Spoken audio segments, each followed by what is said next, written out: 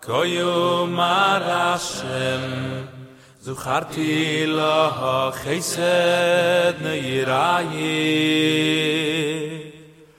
Ahavas Kililo Yesoyi Ahavas Kililo Yesoyi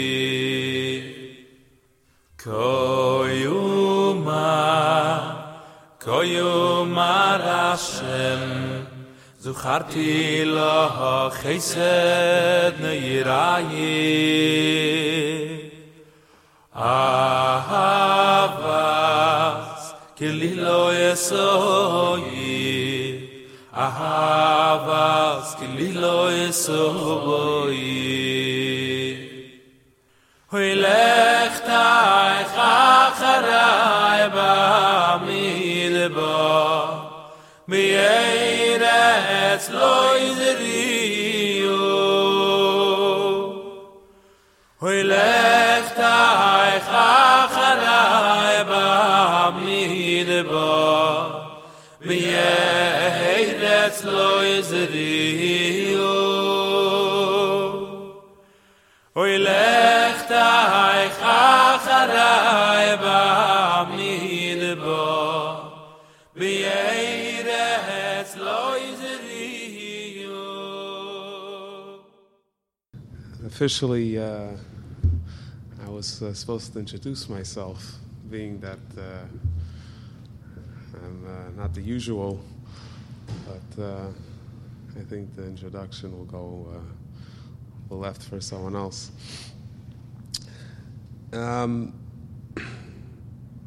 The sponsorship of the shir is officially anonymous, but the sponsorship of the CD is by Rabbi Mr.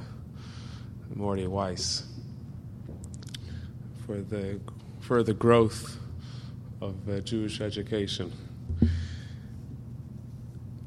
I want to maybe give a general background and as well as something more concrete and a certain direction to an age-old question, an age-old Jewish question. I think one of the more fundamental aspects of us Jews is that we are wanderers.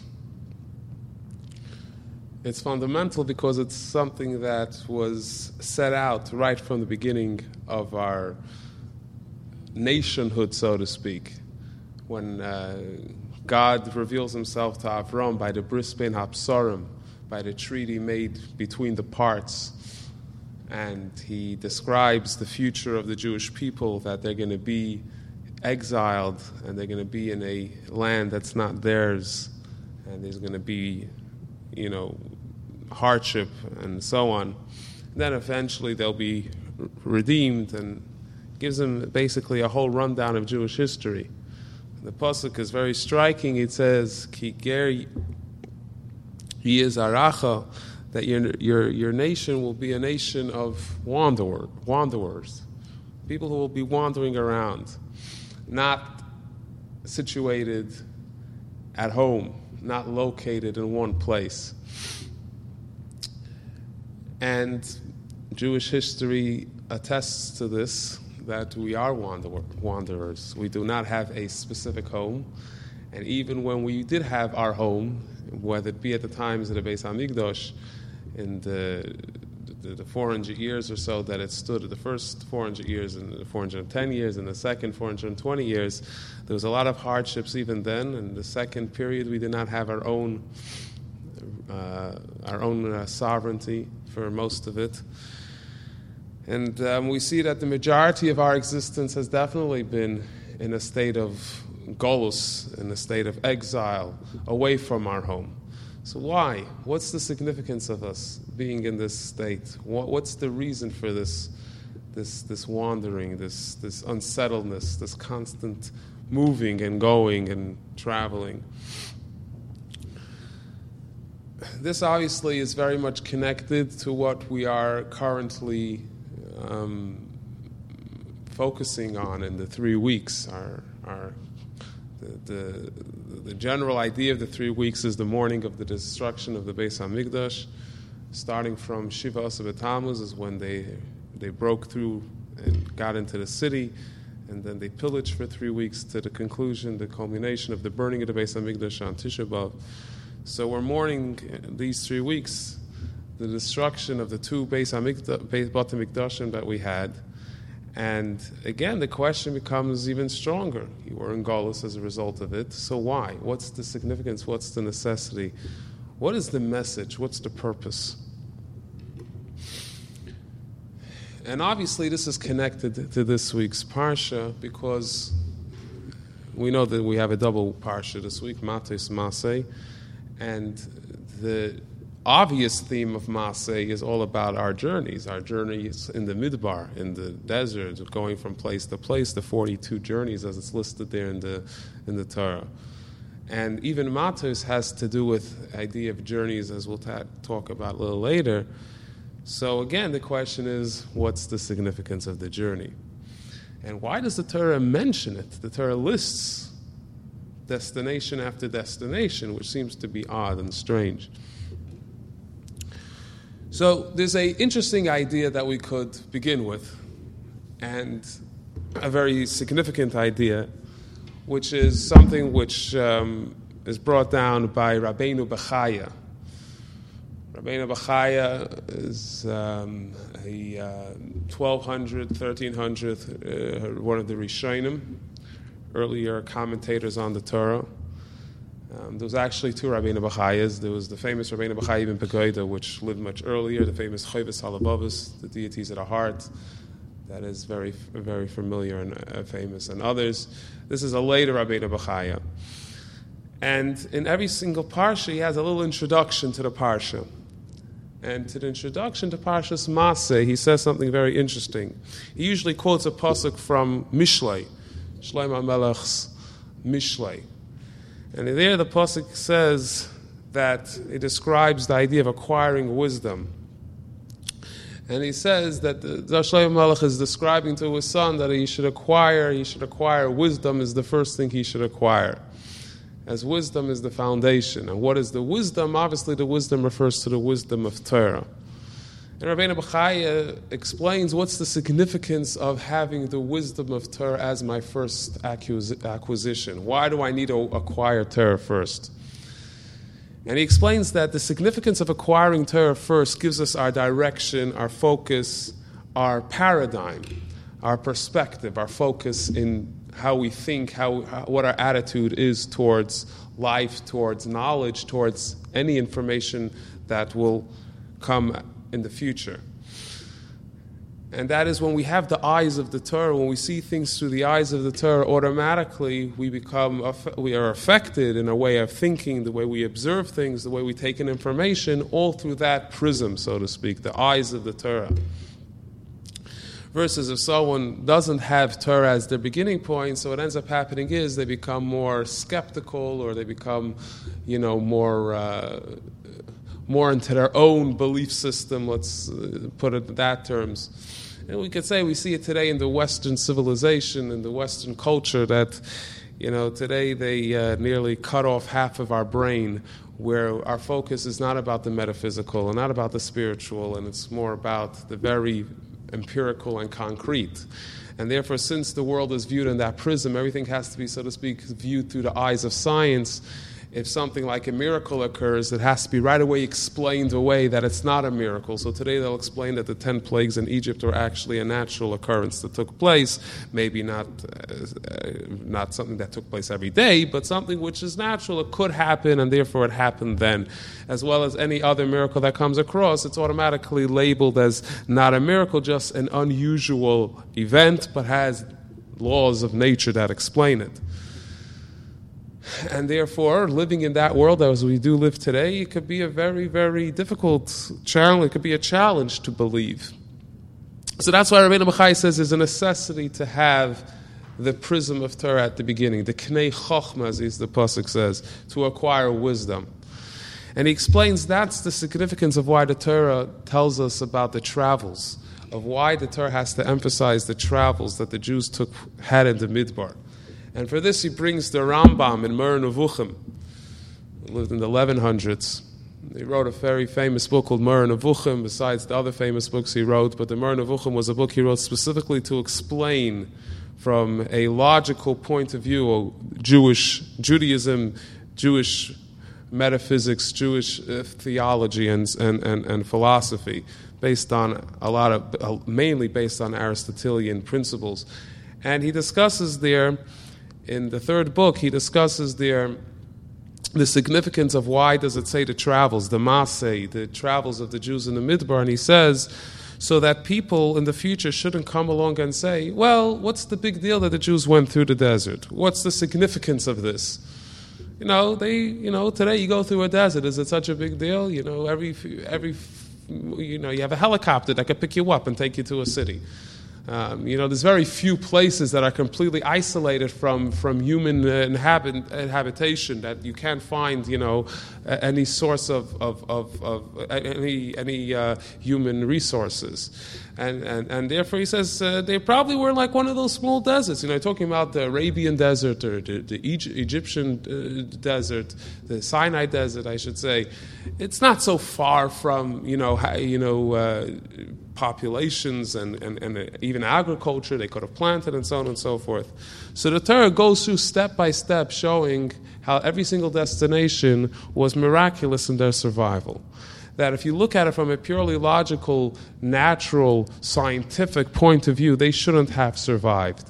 There was no food, there was no water, there was no human resources, there was no helicopters that could pick you up and, take you to a hospital if you got injured and so on and so forth. They survived because God wanted them to survive.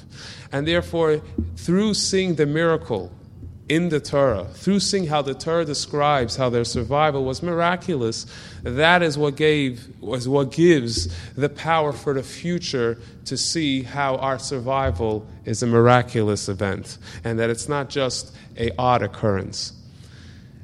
And what's very significant about this idea is that when we think about Jewish survival as a matter of itself, this is one of the more perplexing issues, so to speak, that the non-Jewish world cannot really grapple with.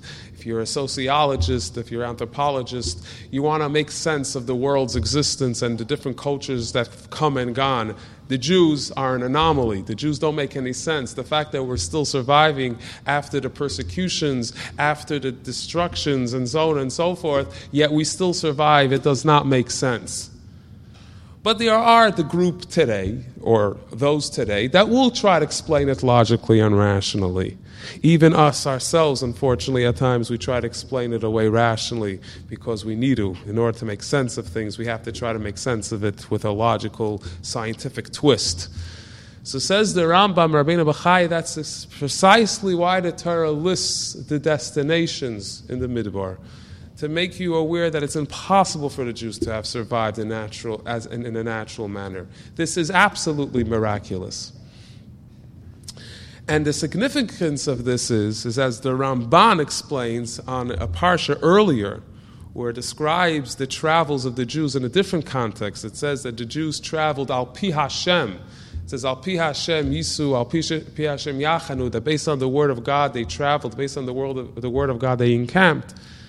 He explains there that the significance of that is that even after we are, so to speak, living within the natural flow of human nature, meaning today in America, there's no great secret to our survival. Thank God there's no persecutors, at least not overt persecution. There's no one out there to kill us. At least, there's governments that could protect us.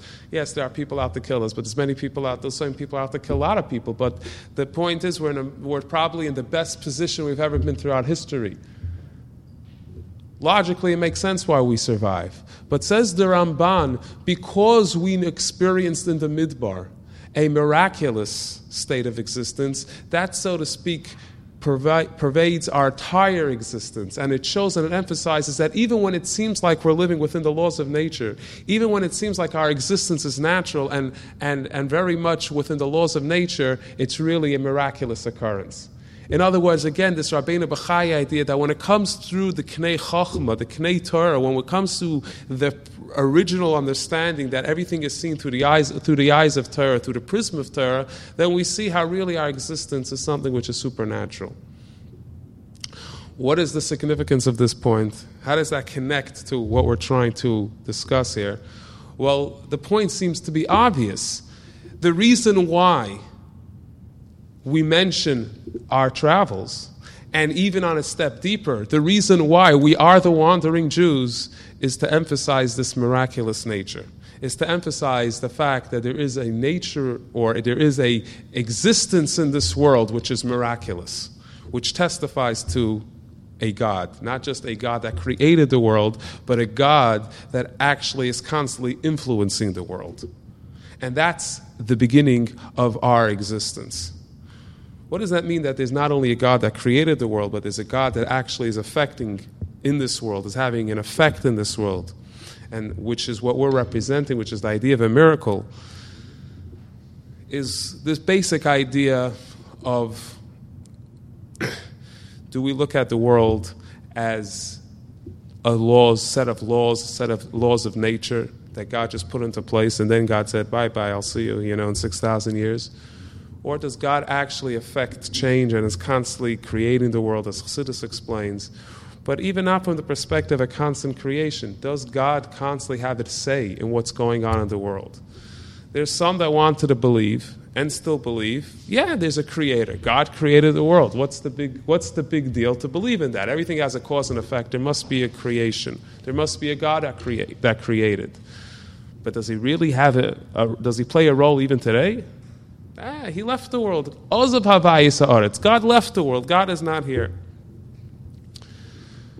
Us as Jews believe very strongly in the concept called hashgacha pratis, that God actually affects and constantly is affecting the nature of the world and constantly having a say in what's going on and controlling and directing what's going on in this world. That's the idea of hashgacha pratis. But where do you see precisely God's hashgacha pratis? Is through us, it's through the Jewish people. Where? Through the wandering of the Jewish people.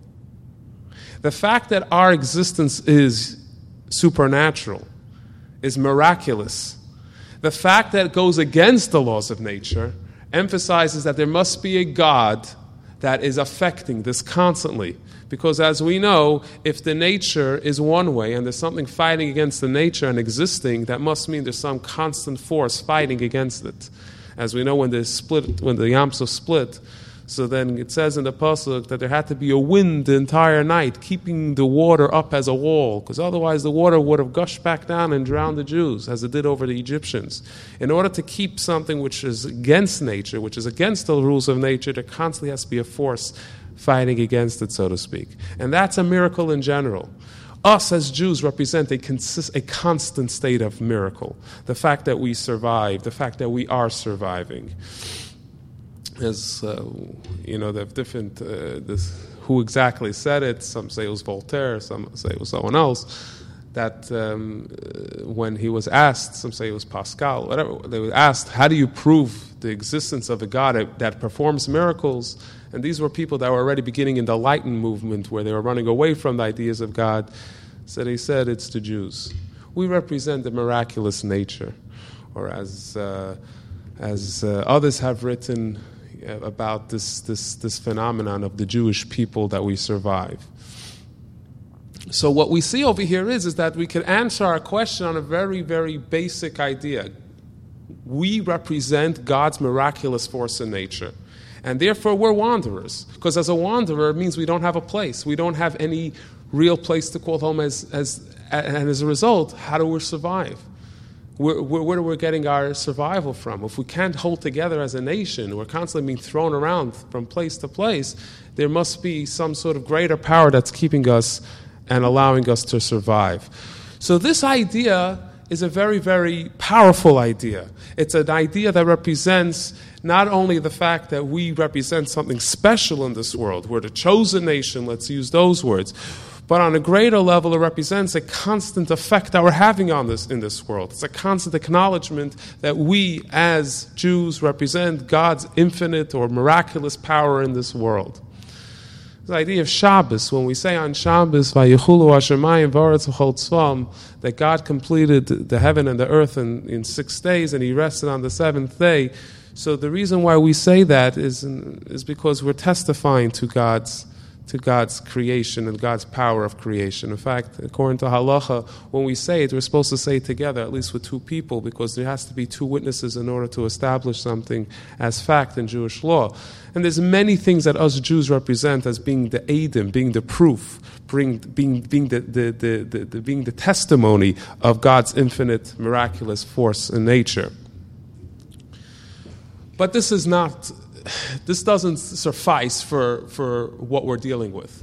That's all very nice. God would like to make us, be representative of His infinite power. But why do we have to suffer on account? Or even if we're not suffering, what exactly is that a mission for us? So I'm just a pawn, and I'm going to be put from place to place. I don't have any specific mission, so why do I exist? Why did God put me specifically in this world? There's many other people that represent God's. Why do there need to be 6, 7, 8, 10, 13, 14 million Jews, Kain Yirbu? In fact, the smaller the better. Maybe there should be only 2 million, and they could still survive, even though we are the least amongst nations. But still, if it's all about just representing God's miraculous nature and all that doesn't explain my purpose of existence. It doesn't explain why I'm wandering. It doesn't explain why I'm in exile. And even when we look into the idea that we described about this miraculous nature, this hashgacha pratis, seeing how God's energy is in this world, it also asks the question, so what? What's the significance of that? God needs to prove Himself to the nations of the world. Hey, I'm here. Like, why is that significant? Why is that accomplishing anything? God needs to prove Himself. He has like an inferiority complex, and He has to prove Himself to people around Him that He exists and that He has a miraculous nature. What are we doing here? Now, interestingly, on a side point, but connected, is this idea of hashgacha pratis is a very powerful idea, because hashgacha pratis means that God uses us as a channel to affect something in this world. Now, if we're being used as a channel to affect something in this world, it means that we're very, very close to God. We have a very, very we're God's hand, foot. We're God's kalim. So what that basically means is that we're just a tool for God to use the way He wants. That means we are completely, in the words of Chassidus, completely bottled, completely nullified to God. We could be used any which way God wants us to be used. But yet at the same time, we have a tremendous bechira. We have a tremendous freedom of choice to do the good, to do the proper, or not to do the proper. The Pasuk says, God gives us a choice. God says we have freedom of choice. So 1 second, God's hashgacha versus God's bechira, right? This is one of the bigger questions that has been bothering Jewish philosophers for the past 2,000-3,000 years. We're not going to get into that point. But what we see here is very powerful, that we being the closer you are to God, means that at the same time you have a greater power of freedom of choice, yet you're also you're the most nullified to God. And the Rambam actually points this out, also in the Rambam's Mer Nevuchim, and in his letter, famous Igeres Tchias HaMesim, when the Jews were being persecuted by the Muslims and to convert. The Rambam says how the proof of our significance, the fact that we're God's chosen nation, is the fact that we have God's divine intervention in every aspect of our life, the fact that we do survive. And he says that hashgacha pratis means that the closer one is to God, that's where He gives through off His hashgacha pratis. And the idea based on Chassidus explains the idea even deeper, that In order for light to shine, there has to be a proper conduit for the light to shine through. You're going to take a mirror and shine it on you're going to shine a light on a mirror, so there's a good chance that the light will refract and come back, but it's not going to go any further. It's just going to be where you shined it, where the light is being shone, and just stay right there. But if you have a crystal, then the light shines through the crystal and goes further. It actually could spread further light. So the more of its being coarse, the more physical, so to speak, therefore the less its capabilities of spreading and becoming a greater light, versus the more simple, the more pure, then the more power to actually disperse the light. And us Jewish people have that power. Okay, we'll leave that point for a side. It represents our true existence, but we'll leave that point for a moment. So what do we have here? What we have over here is that we've seen that there is a certain significance of our, wandering element. The fact that we are constant, we're like nomads. We pitch tent in Russia, in Germany, and then we pitch tent in France, and then we've pitched tent in Poland, and then we've pitched tent in Russia, and then now we're pitching tent in America. We're constantly pitching our tent in different places throughout the world. But who are we? Where are we? We're a nation without a place. I'm not saying this is not obviously to take away from the fact that we have the land of Israel in our hands today, but we're still not home. So then the question is again, so then why? What are we trying to prove? What's the significance here? So to try to keep this idea as brief as possible, we have to really go back to a very crucial point. We have to look at the fact of why did the soul come into the body? We're asking the question, why are we wandering from place to place? Why is the soul wandering from up there in its most sublime, receiving God's light, being closest to God, tachas kisi ha'kovid, life is great, life is bliss, the peace and comfort over there is great, and all of a sudden you take that little soul and say, hey, you're going to be thrown right down there. You're going to go straight into that hole, and you're going to have to suffer or work or whatever else, all the challenges of life, and you're not going to see any of these goodies anymore. Why? What's the significance of that? What's the purpose in that? And not only that, when the soul actually comes down here and it's given a mission, is there any significance given to the soul? Most of us give more significance to our physical body than the soul. So then what's the point? Is the point the soul or is the point the body? So if the soul is coming down for its own destination, for its own journey, then why is it going into a body which is going to conceal its journey? And, so to speak, take away its significance. So why does the soul come down here to begin with?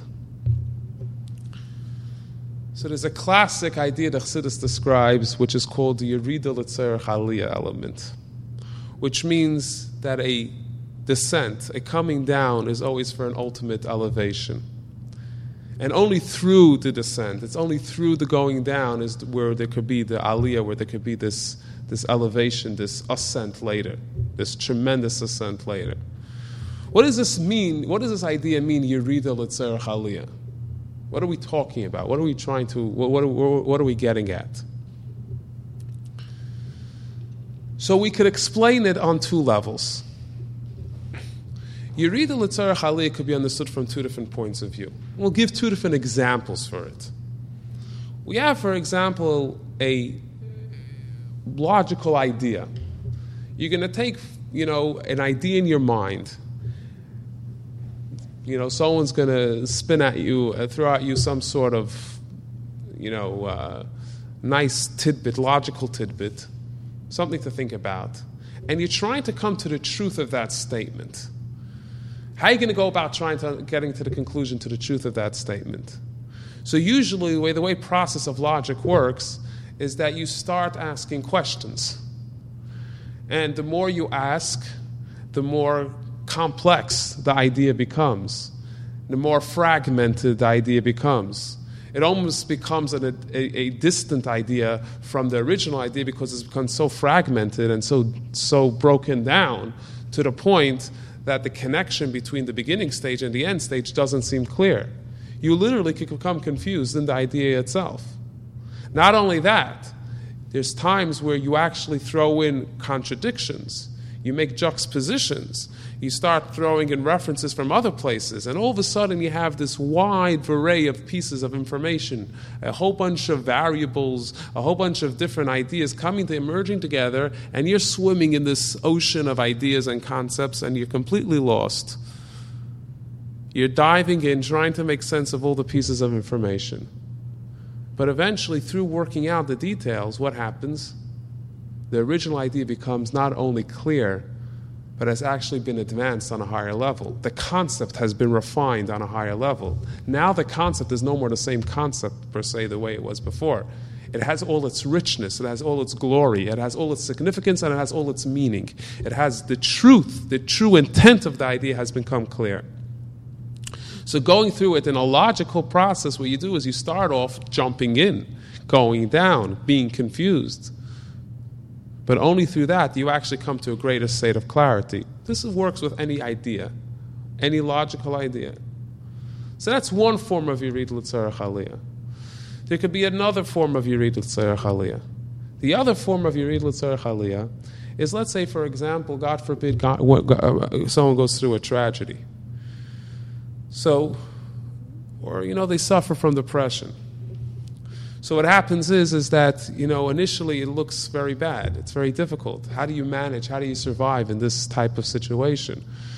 If, God forbid, a person is, suffering from a physical ailment, it could be very, very, very debilitating, and therefore it could really disrupt a person's life, not just physically, but mentally.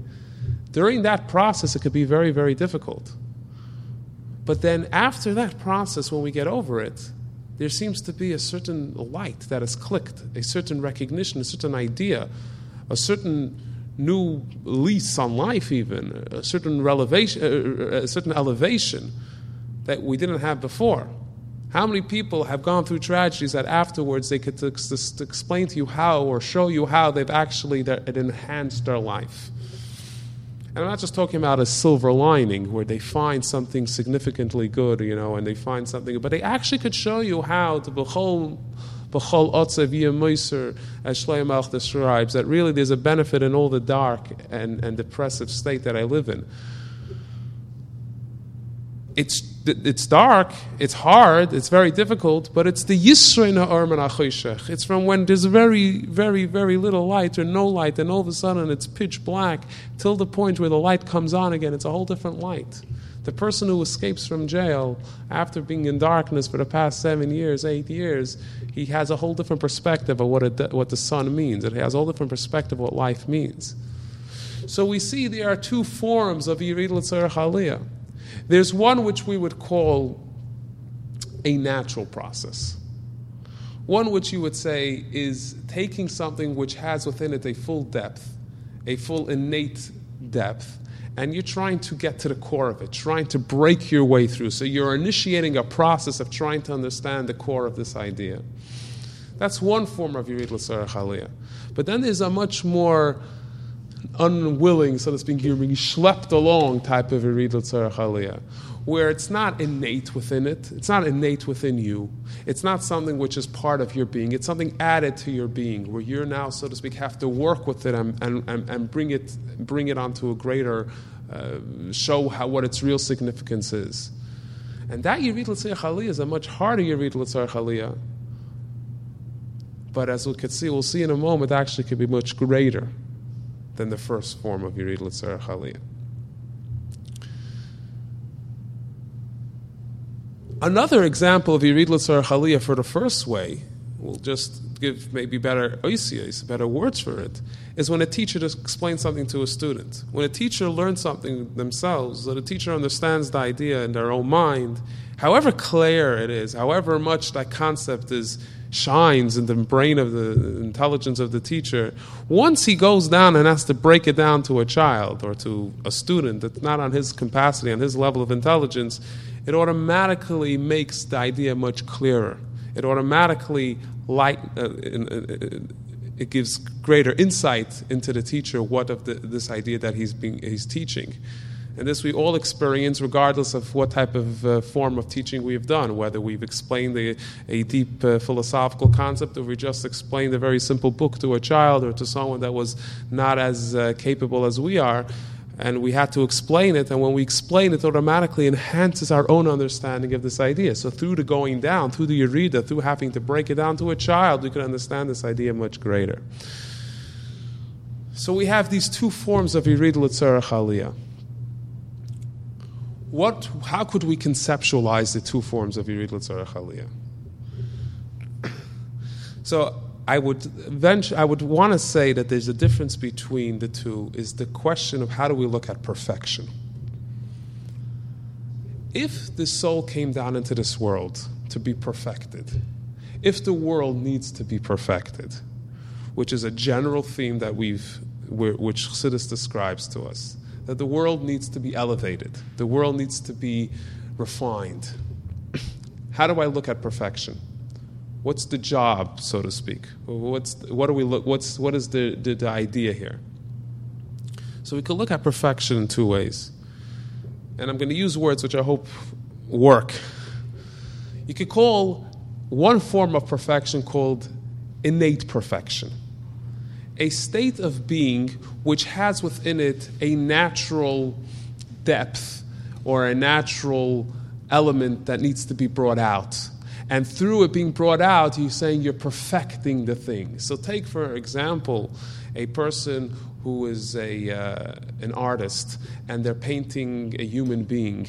So they're going to paint every single detail of the human being. So you're slowly but surely seeing how the talent of the artist is being able to bring out the human body in a much beautiful or in an art in an artistic way that represents his great talent, his great power. Or a musician, he uses his brilliance, his capabilities, his talents, and through music, and he brings out this beautiful piece of music. So he's refined himself, he's elevated himself, he's been able to nurture that talent that he has. So it's an innate talent, it's an innate potential, which is being brought out and being perfected through the usage and through the necessities of refining that element. But then there's a type of perfection which we'll call transformative perfection. A transformative perfection means where it's not innate, which is it's not part of my being. It's not who I am based on the potential I was given. It actually is a state of perfection where I break my natural state and I therefore become unlimited to my state before.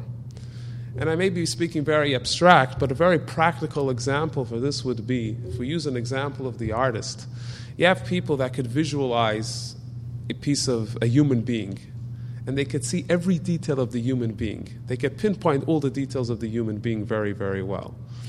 And they could put it down on a piece of paper. So you could say they perfected what a human being looks like. And that, you could say, was been the art for hundreds of years. But then there comes a person that sees the human body in a whole different twist. He comes along and gives you one twist on how the human face, let's say, looks.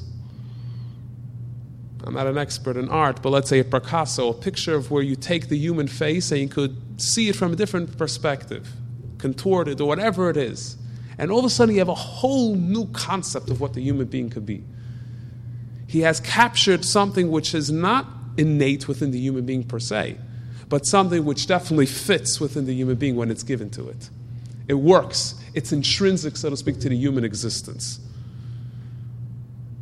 These are the two different forms of perfection we're dealing with. And this is the difference between the two types of Yerida L'Tzarech Aliyah. The first type of Yerida L'Tzarech Aliyah is a concept of where we're refining our natural talent. We're bringing out who we are naturally. The soul is coming into the body and trying to make the body the best it could be. So if you have a talent to play a violin, you're going to go to a teacher, you're going to take the instrument, and you're going to start fiddling away. And as a result, you're going to end up bringing out your talent and perfecting your talent.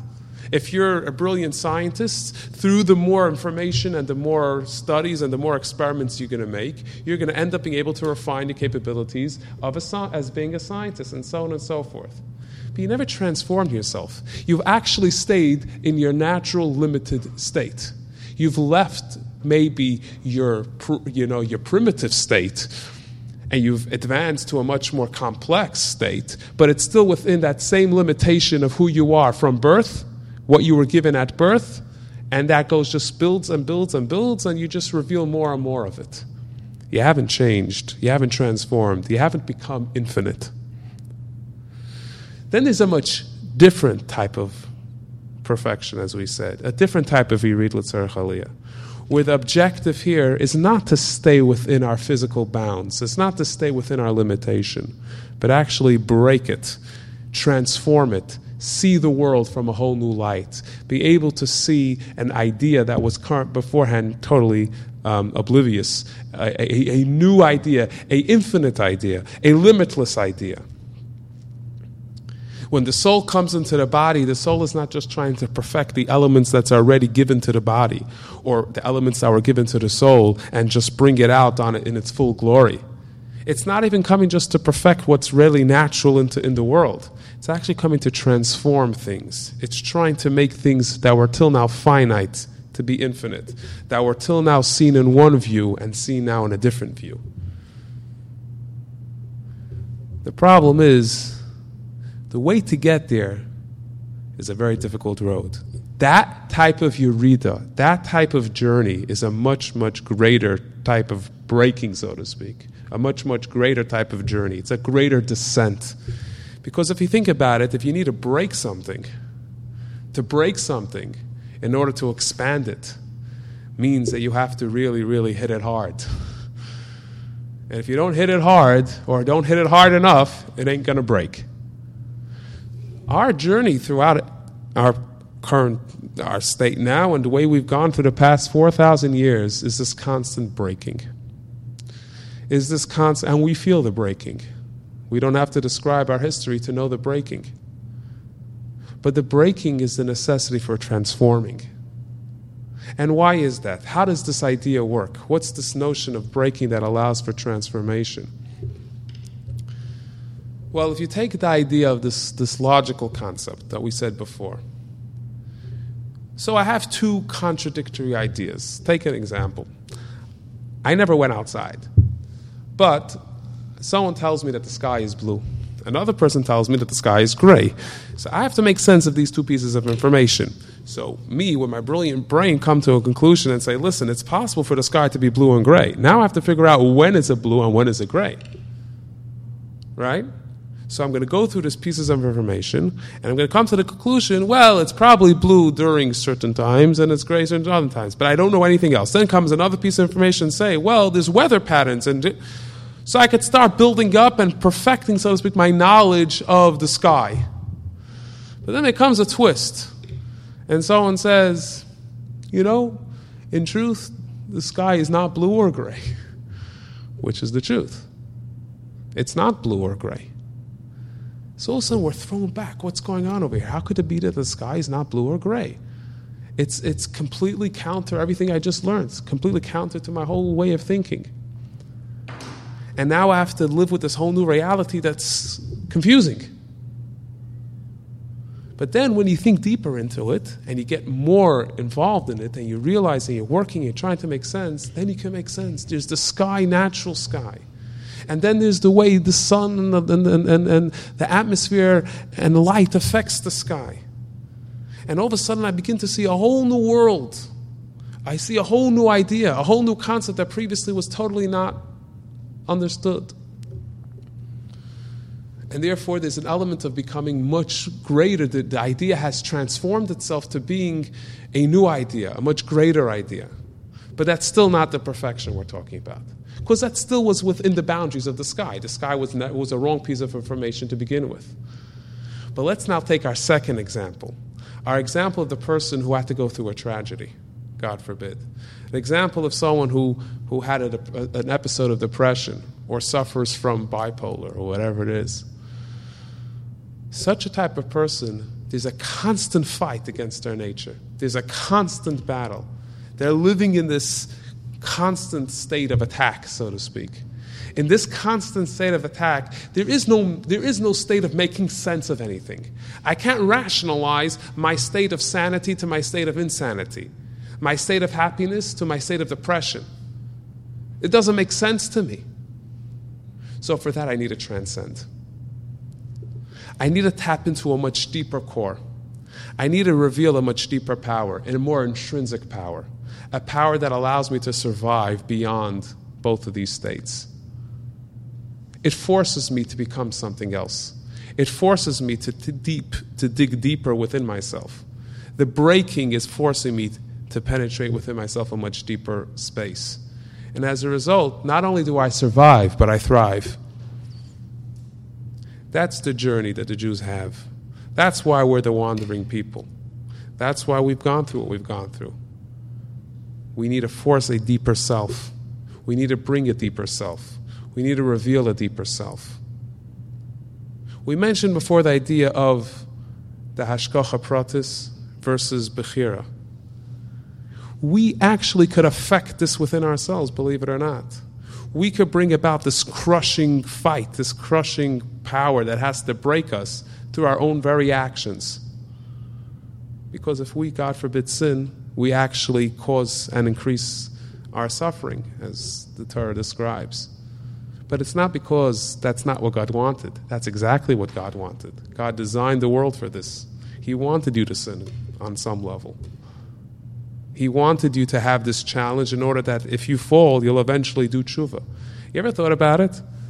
A tzaddik is just keeping the way the world is. It's very nice. It's like you open up a school and you set a whole bunch of rules. And therefore you have a whole bunch of different students that are going to try out the school. If they could comply with the rules, let's say your level of academic has to be on some level and the dress and all that, you'll probably have, X amount of students that could work in your school. And if they keep the rules, good. But what happens with those that can't keep the rules? So they break the rules. Now you have an option. Either you close your school down or you expand your school. You change the rules. You open up more. The tzaddik is the person that walks into class and does exactly what he's commanded, what he's expected to do. So he just keeps the natural flow of the world going. He just allows the world to work the way it's supposed to work. He never broke anything. He's never changed anything in the world. He's brought down God's energy. He's allowed the world to exist. He's constantly, yes, miracles, but that miracles was in the world. He just, so to speak, revealed the nature of the miracle. A rasha, through his sinning, actually transforms the world, because eventually he'll do tshuva. He'll take the very space that the tzaddik is in and now say, I'm breaking it because I brought an energy that's fighting against. I'm bringing in a power that's much more crushing, that needs a greater breaking. I wanted to eat the cake on Yom Kippur, and I'm not going to eat the cake on Yom Kippur now that I've overcome this challenge. The tzaddik never had that challenge to begin with. So for him, it can't be as crushing, it can't be as transformative as by the rasha. That's why the Gemara says that b'mokim, in the place that about tshuva stands, a tzaddik cannot stand, according to one version of the Gemara. What does it mean he can't stand in that place? Because that space has been transformed by the Baal Tshuva. The tzaddik doesn't relate to that space. It's not on his level. It's not him. He's in the limited space that he's been living for the past whatever amount of years. It's only the Baal Tshuva that came along and transformed that space. He has no relationship to the tzaddik. That's why we're here. We're all Bali Tshuva. That's why it says when Mashiach comes, even the tzaddik will have to do tshuva. Because we need to be able to transform. We need the breaking. We need this deep penetrating breaking. Yeah, but one could ask the question, so if the journey is about the breaking, so then I could get lost in the journey. And I could give up. I could feel frustrated. It's painful. It's hard. So it's a very nice ideology. I'm breaking myself. But who's going to venture to say, I want a bipolar, God forbid, in order to get to a deeper core of survival, if I could? How many people are going to raise their hands? Not many.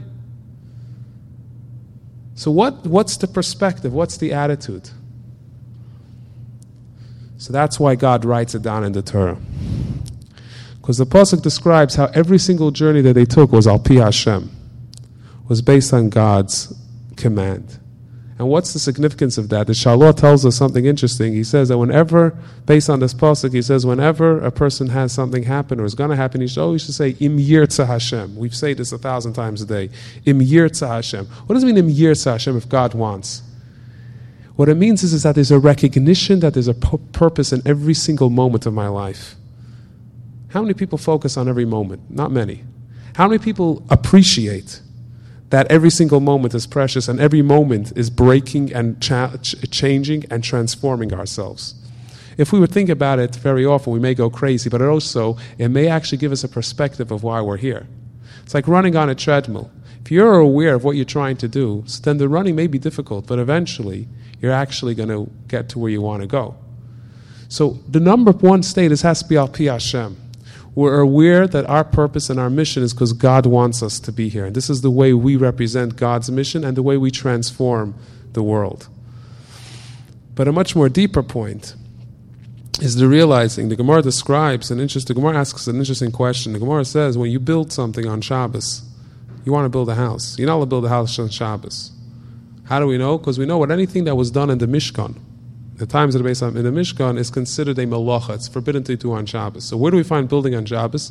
They had to build a Mishkan, right? When they camped, they built a Mishkan. But one of the interesting things about the building about building on Shabbos, it has to be a permanent building. When they built in the Mishkan, they didn't build it permanently. Eventually, it was broken down because they had to travel again. So the Gemara asks, how could you learn from the Mishkan that if you built something permanently on Shabbos, you violated what's called the Malacha of Bona, building, when in the Mishkan it wasn't permanent? So the Gemara says no. Since it was al pi Hashem, since it was on the Word of God, it was permanent. And over here there's a very, very important idea.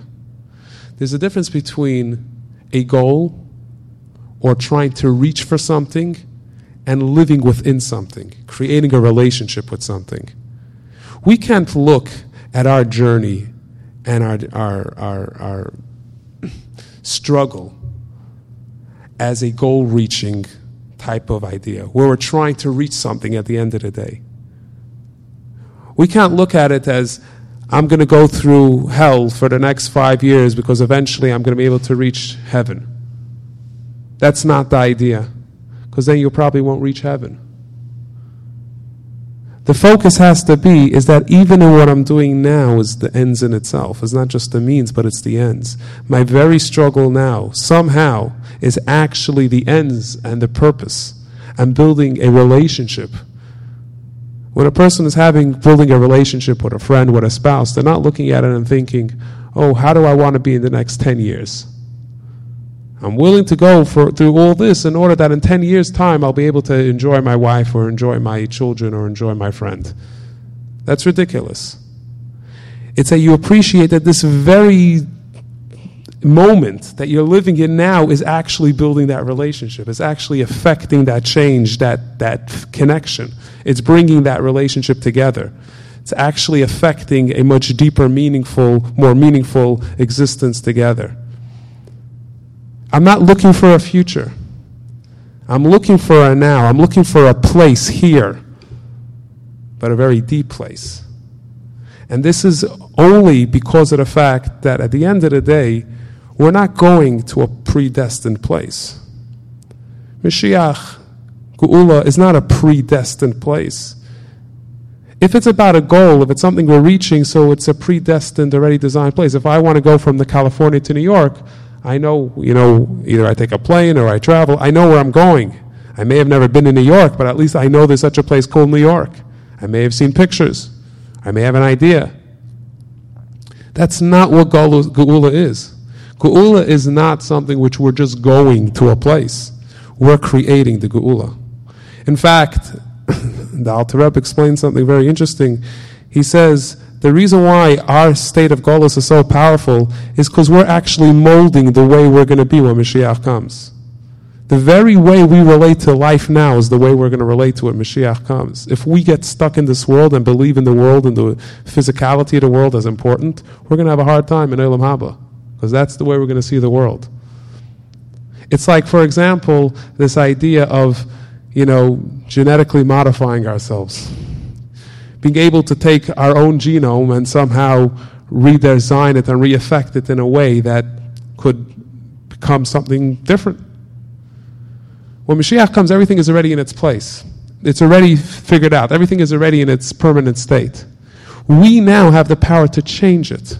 And this is, again, this idea, this power of transformation. We don't have something that we're trying to reach. It's not like the Yerid L'Tzarech Aliyah, which is we're just trying to, a perfection that we're trying to, an innate perfection that we're just trying to bring out. We're trying to transform and change. We're trying to change ourselves. We're trying to make ourselves different. We're trying to reveal the truth of something by showing how what we see the world to be today is actually something totally different. And that only goes about through this journey. So again, if you focus it that it's Al Pi Hashem, when you see that it's God's mission, when you see it's God's direction, number one. But more importantly, when it's not about a goal. You have certain people that set goals for themselves. They say, I want to be able to go through, Tanakh. So now that they finish Tanakh, okay, what do I do now? Once you've reached the goal, it's over. Nothing. Or you have people that want to go on a diet, so they're going to lose weight. So after they say, I want to lose 15 pounds, they lost the 15 pounds, okay, what happens now? So now I probably gained back 30. That's the nature, because the goal itself means nothing. It doesn't have any hold. You never broke, changed. But what if the person says, I'm not looking to lose 15 pounds. I'm looking to become a different person. My attitude towards eating, my attitude towards doing life, my attitude towards learning is going to be different. And each moment, each day, the struggle of not eating the food or opening the Tanakh, that itself is the change I'm looking for. It's a whole different attitude. It's tough. It's painful. Go to the gym and start doing push-ups. It's going to be very difficult. But you appreciate that every single push-up you do is actually the significance. It's not a means to an end. It's an ends in itself. And again, that's the only way transformation takes place. We're not just trying to take the genome that's already given to us and just allow it to develop, that the head is going to come here and the feet over here and the heart over here, everything the way is going to be in its naturally predicted innate order. We're actually trying to change it, remodel it, reform it into a whole different being. And that's the significance of our journey, to reach ultimate perfection, to reach a stage of where we, as our intrinsic being, which is a creation of God, but not just a creation of God, it's the creation that has the power of Bechira, to choose our path, to choose our direction, to choose this course of action, as well as Hashkocha Pratis, which allows us to be God's messengers to the world, to transform God's world, to bring out the true existence. It's like God put us here to say, hey, we can manipulate the genes of the world. We can bring out the truth of what the world is all about. And that's our journey. That's our process. That's our core. And this is very much connected to the 3 weeks, because in the 3 weeks we've gone through a very, very hard crushing effect. An effect that throws us into a loop. If we're God's chosen nation, why does He treat us so horribly? Why does we suffer so much? And the truth is we can't answer the question. There's no answer to why we suffer. The Gemara tells us, Hani kasher rachman alamalach. We can't get into questions of theodicy. We can't discuss these questions. We don't know. They're not for us to answer. But we definitely have a perspective. We understand something very significant. And that is that there's a direction that God wants from us, not just because of the fact that He, so to speak, has a vision for the world. He has a vision for us. He has a vision for us because His perfection is based on our perfection. When we become transformed and thus transform the world with us, He becomes transformed, so to speak. He's seen through the eyes of the Jewish people. We hold God within us, so to speak. Not just so to speak, but really. But in the sense of that we are the means, only through us is it possible for there to be the true revelation of what godliness is, this transforming, this breaking process to take place. And going through a process like the 3 weeks, this dissonance between God's beloved nation, and yet at the same time this hardship of the 3 weeks, this breaking, this crushing, is, as we said before, it's only through the breaking and the crushing could we reach a much deeper transformative perfection. So what do we have here? What are we looking at? So fine, very nice. We just gave a very nice rational explanation to why we're here, and probably most of us heard this idea on some level before. So what am I trying to do now? Well, I think one very important message is, and obviously we all have to find within ourselves a inner calling, so to speak, what we find something significant about ourselves. But one thing which is very important, when we're trying to transform, we can't overlook details. A lot of times we're very, very caught up in the big. I'm going to go to a shir, or I'm going to get excited and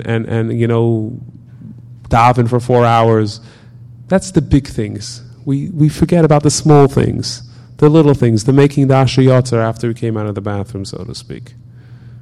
The little details that we don't pay much significance to, the things, as the Mishnah says, things that Adam Doshba Kevoi, things that a person crushes with his heel and he says, what's the significance? But when you're trying to perfect something to a point of transforming it, there can't be one detail that still remains in the same form as it was before. It's impossible for it to perfect anything in the world and to perfect ourselves by overlooking details. If you're trying to understand the truth of a concept by not viewing it from all its angles and seeing all its details, it's impossible for you to actually understand the truth of the idea. If we want to bring out the truth of the world and the truth of why we're here and the truth of existence, that means every moment of every second of every action that we do has to be viewed through that prism that I am here to transform the world. It has to be conscious. It can't just be an idea. It can't just be an idea that we keep in the realm of ideology. It has to be transformed into a reality. And the reality is only through our conscious mind. It's only through us becoming aware of it, by knowing it. And again, it's al pi Hashem, by having the direction. This is what God chose for us.